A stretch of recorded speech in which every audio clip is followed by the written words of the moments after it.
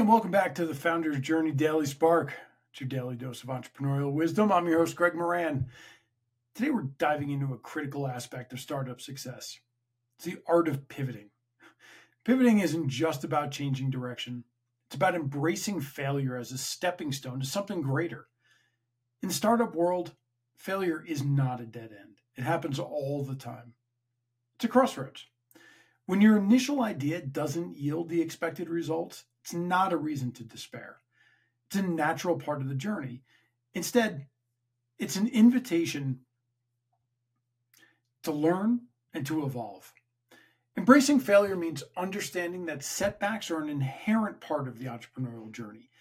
Failure isn't the opposite of success, it's a crucial stepping stone on the path to success. This is where the concept of pivoting really comes into play.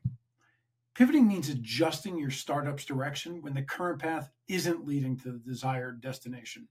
It's about being agile and being responsive to changing circumstances. You see successful entrepreneurs like Steve Jobs or Elon Musk, Richard Branson, they've all experienced failures and embraced pivoting as a way to grow and innovate. But how do you know when it's time to pivot? Well, there are some clear signs. Your market research may show a lack of demand. Your product might not be gaining the traction you thought it would. Or maybe your initial assumptions about your target audience were just really off the mark. This happens constantly. It's happened to me over and over again. Recognizing these signs and being willing to adapt is the mark of a resilient entrepreneur. Pivoting isn't about giving up.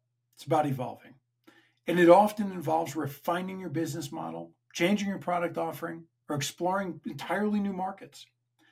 An iterative approach is key. Test, measure, learn, adapt. You've probably heard those 4 words over and over. This cycle helps you fine-tune your startup's direction and really increase your chances of finding the right market fit. Now let's take a look at a real-world example. Everybody knows Airbnb. It's now a household name.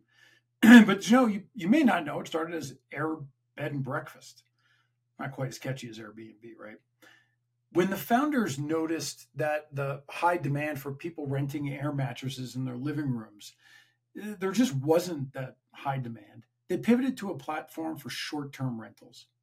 So this pivot transformed Airbnb into a global giant valued at billions of dollars today. So really, in conclusion, embracing failure and using the concept of pivoting, it's not a sign of weakness. It's the hallmark of resilience and adaptability, and it's something vital in the startup world. Remember, failure isn't just a temporary setback on the path to success, or it is just a temporary setback on the path to success.